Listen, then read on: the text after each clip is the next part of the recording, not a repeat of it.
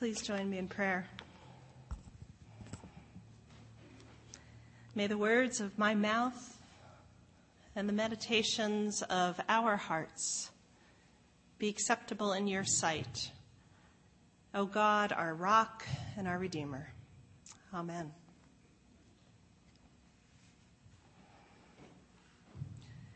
We wait so often, and then we hurry up, and then we wait some more.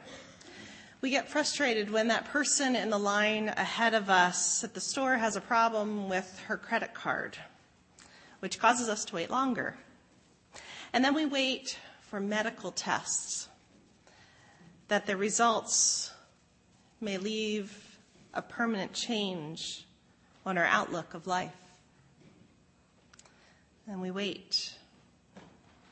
We wait for the guests to arrive. We wait for our carpool driver, our children to get off the bus, our spouse to get home from work. We wait.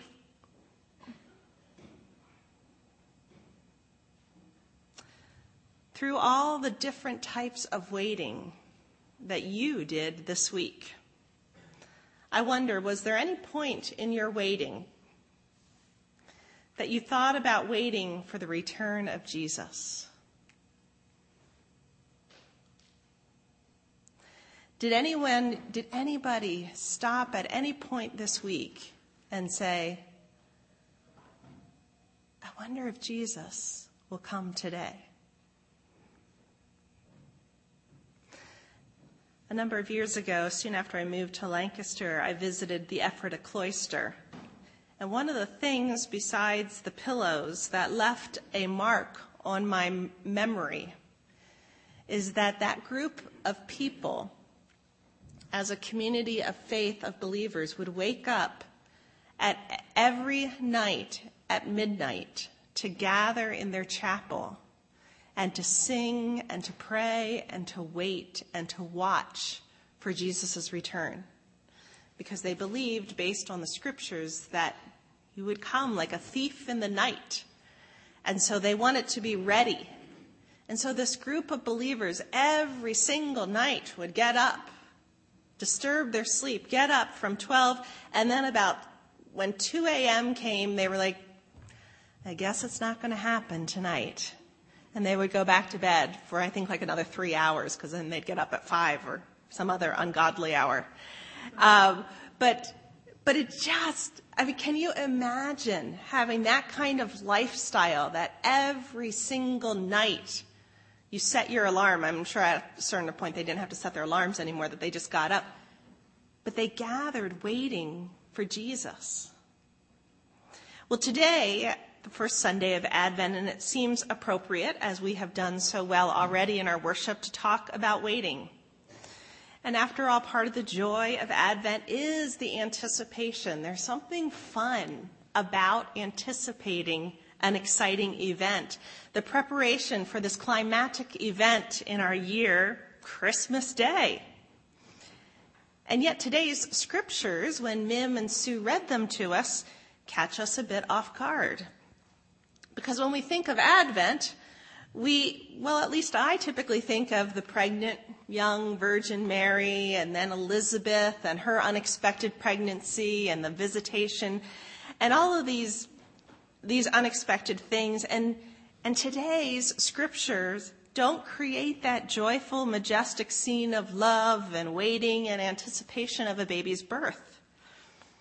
And instead, we find actually apocalyptic scenes and warnings and reprimands from Jesus himself. It frankly is a bit disturbing that during a time of year when we finally hear the world calling for peace on earth and festivities and joy, that the texts call us to ponder things that seem more suited for something we might see at a movie theater, or perhaps on a bumper sticker, or perhaps in a best-selling book from the Left Behind series. And even though the apocalypse is indeed part of our Christian faith, I personally feel, and I would guess that a lot of you feel, a bit uncomfortable with such imagery of the future. honestly, I'd rather skip right over today's passage from Matthew, and instead, as Kate Huey writes, concentrate on the main message of the Gospels, which, of course, is love. God's love and God's command to love one another, and the sweet little baby who is coming soon as the promise of love and peace and goodness, and snowflakes and jingle bells and chestnuts roasting on an open fire. Okay. I mean, honestly, I'd much rather go the route of peppermint hot chocolate and soft Christmas carols playing on a stereo than the message of uncomfortable apocalyptic terrors. But these texts are part of our story. They are part of not only the Advent story, but they are a part of our Christian story. And to ignore them and only embrace the baby born in Bethlehem would mean to ignore the larger picture of the gospel, the larger promises of God found throughout the Bible, because this baby, for whom we are waiting to come, has in fact already come into the world and into our lives today and tomorrow and every day from here on out. And to miss that reality would be to miss the big picture of the purpose of this Christian faith, our salvation. Our tendencies during Advent, I've noticed, are that we are busy waiting for a celebration from our past. And sometimes living in the past isn't always so good. Sometimes it's a lot easier to live in the past, especially because we often know how the story will end. We know this story will end with a happy little baby in the manger all swaddled up. It's always easier to remember our own experiences.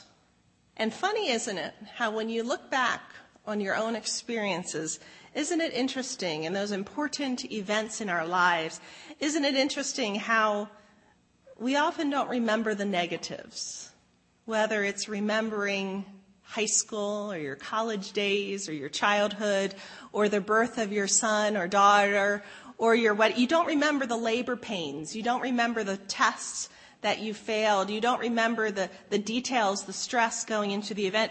Most of the time, fortunately, we usually remember the joy. But living in the past does not allow us to embrace the present or the future. And so we also need to be celebrating the present and anticipating our futures as Christians, with excitement and joy. And so today, our first Sunday of Advent, we're not going to focus so much on the story of the past, but on a story of our future.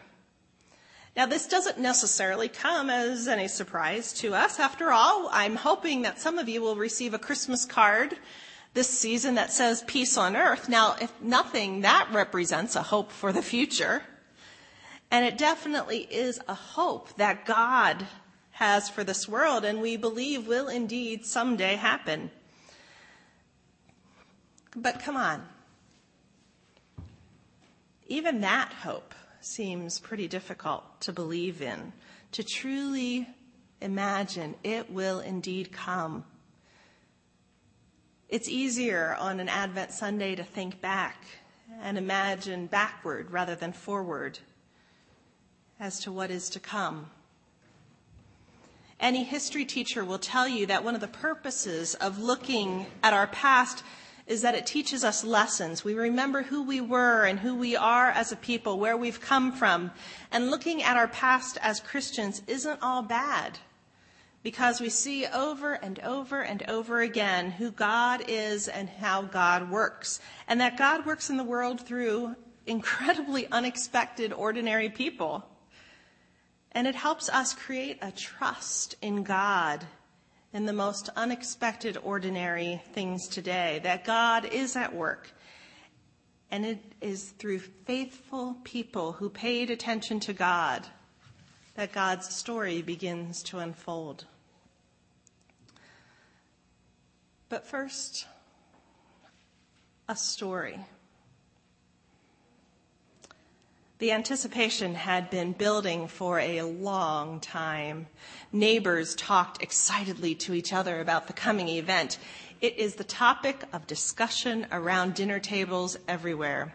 At coffee shops and cafes, people talk of little else. The media covered it every second of the day. Internet search engines are swamped with queries. The night before, we set out all of our newspapers on the table, looking through, comparing items, looking at options. We make our lists, we plan our route, which will be the best way to get there with the least amount of traffic. What time do we need to leave in the morning or in the middle of the night? Every household has a plan in place.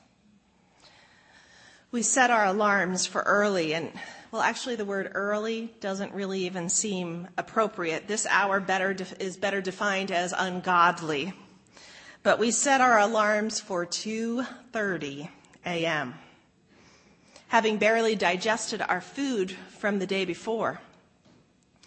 We try to fall asleep, hoping that we will indeed get at least enough rest in these few hours of sleep so that we have the energy we need for the big day, for the journey ahead, for the activity, the crowds, the rush, the excitement, the pleasure of finding the things we've been looking for, that we've been waiting for, anticipating for months.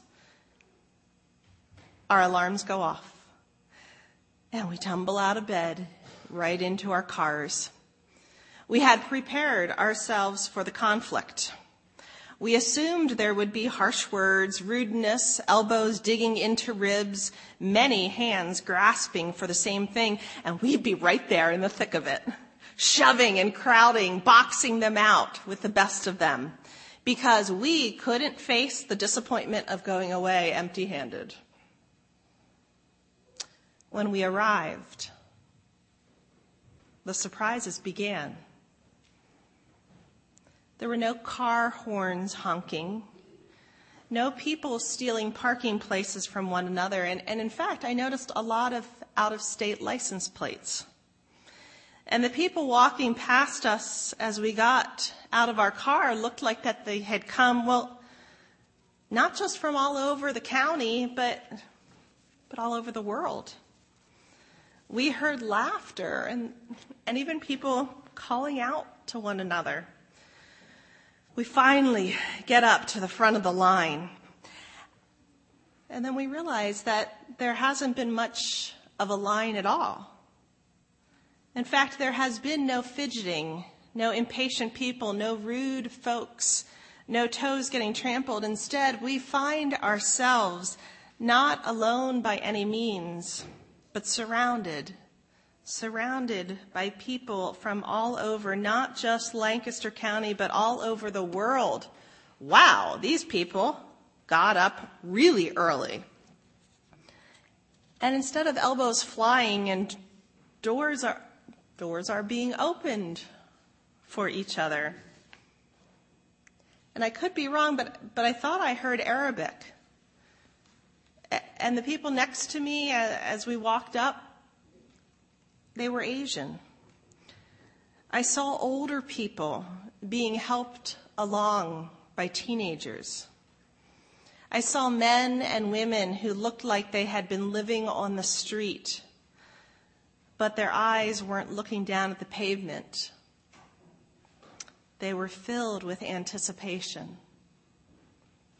Suddenly, there, the item we had been eyeing for weeks, for months, the perfect thing that will make our holiday complete. There is the house of God.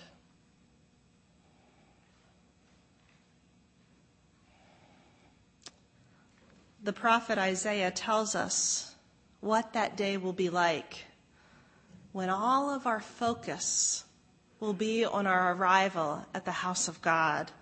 It's a story of the future offered to us by Isaiah, and one that creates a sense of anticipation.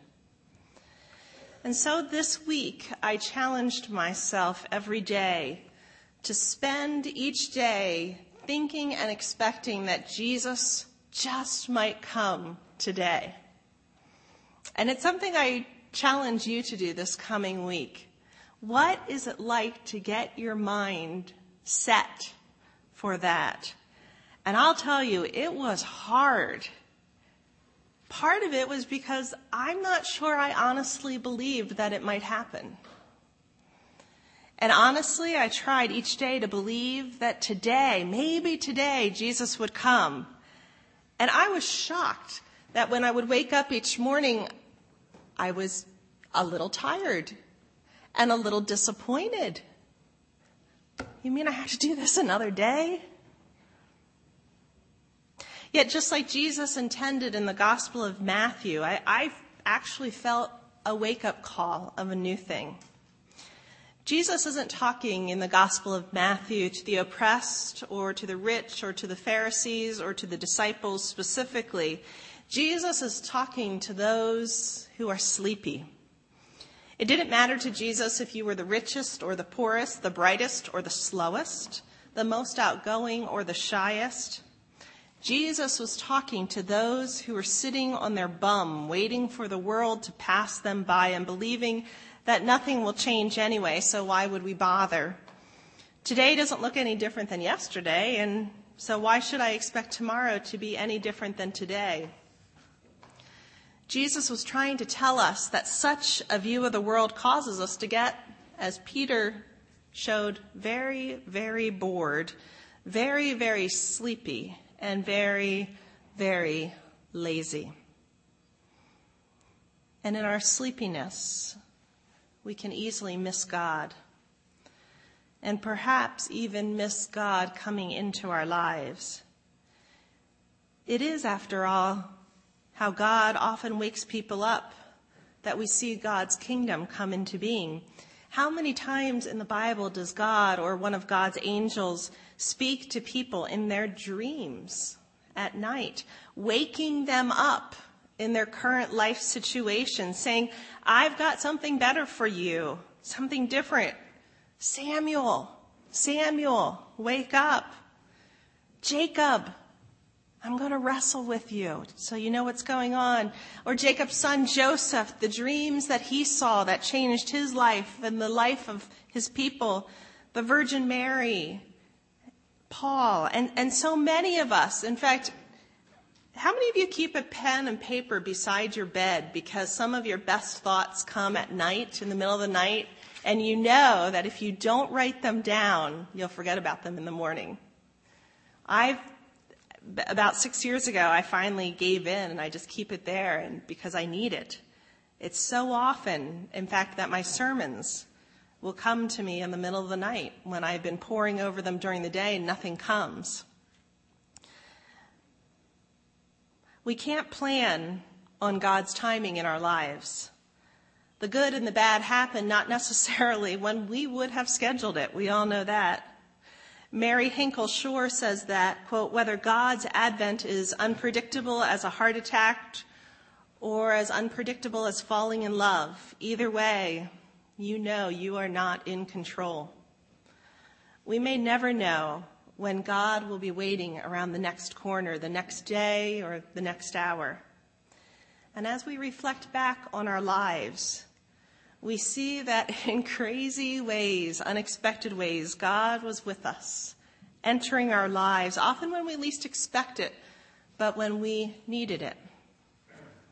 Thomas Long writes, each unexpected meeting, each moment of holy surprise is but an anticipation of the great climax of all human history and longing, when the world, seemingly spinning along in ceaseless tedium, will find itself gathered into the extravagant mercy of God. So perhaps our waiting is not so bad after all. Maybe, as Peter reminded us, our waiting can have value. And maybe we should not be as impatient as we often feel when we're in a rush at the grocery store and the sign clearly says 10 items or less, and the person ahead of us clearly has 20 items or more. It is easier, I admit, to make our shopping list, bake our cookies, decorate our houses, and feel overwhelmed with all the activities this time of the year than it is to live with the anticipation of an unknown event of unfathomable proportions, such as Jesus' second coming. It's hard to wait. The early Christians waited for years. They lived every day with this real anticipation of the coming of Christ. When they read the promises in the Hebrew Scriptures, when they read from the prophets, they believed that the promises seemed real enough, that the reign of God seemed very close at hand. And daily they would pray, "Thy kingdom come on earth as it is in heaven," because they anticipated that happening in their own life.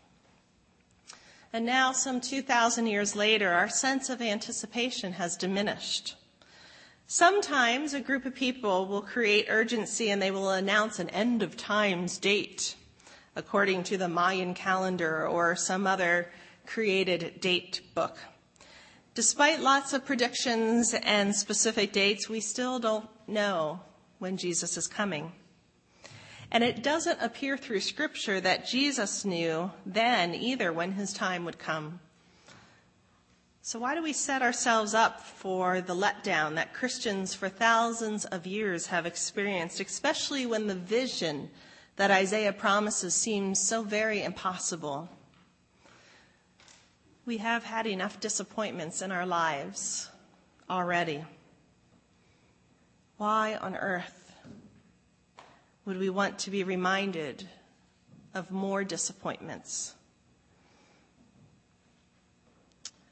Jesus says we need to wake up our sleepy heads, not because God wants us to be disappointed again and again, but because in the end of the Isaiah text, Isaiah offers not only a vision of global transformation, but an invitation to live toward that day. And that invitation is to live that way today.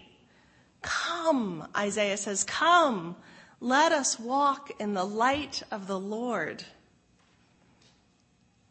As people of faith, we believe that a new and longed for reality will take hold someday. We don't circle a specific date on our calendars. Instead, we mark each day with hope. In the meantime, there is power in walking in God's light now, one step at a time. Today's scriptures should not be taken as admonitions or imperatives, but rather as an invitation to the promises of God for the world and for each of us. We move towards God's future by making choices that reflect the light, personal, relationship, political, communal, financial. We must trust that the light will indeed illumine our path, one step at a time. And during this Advent time, may we open our eyes to the future, to the promises of God, and may we keep reaching for that light. Amen.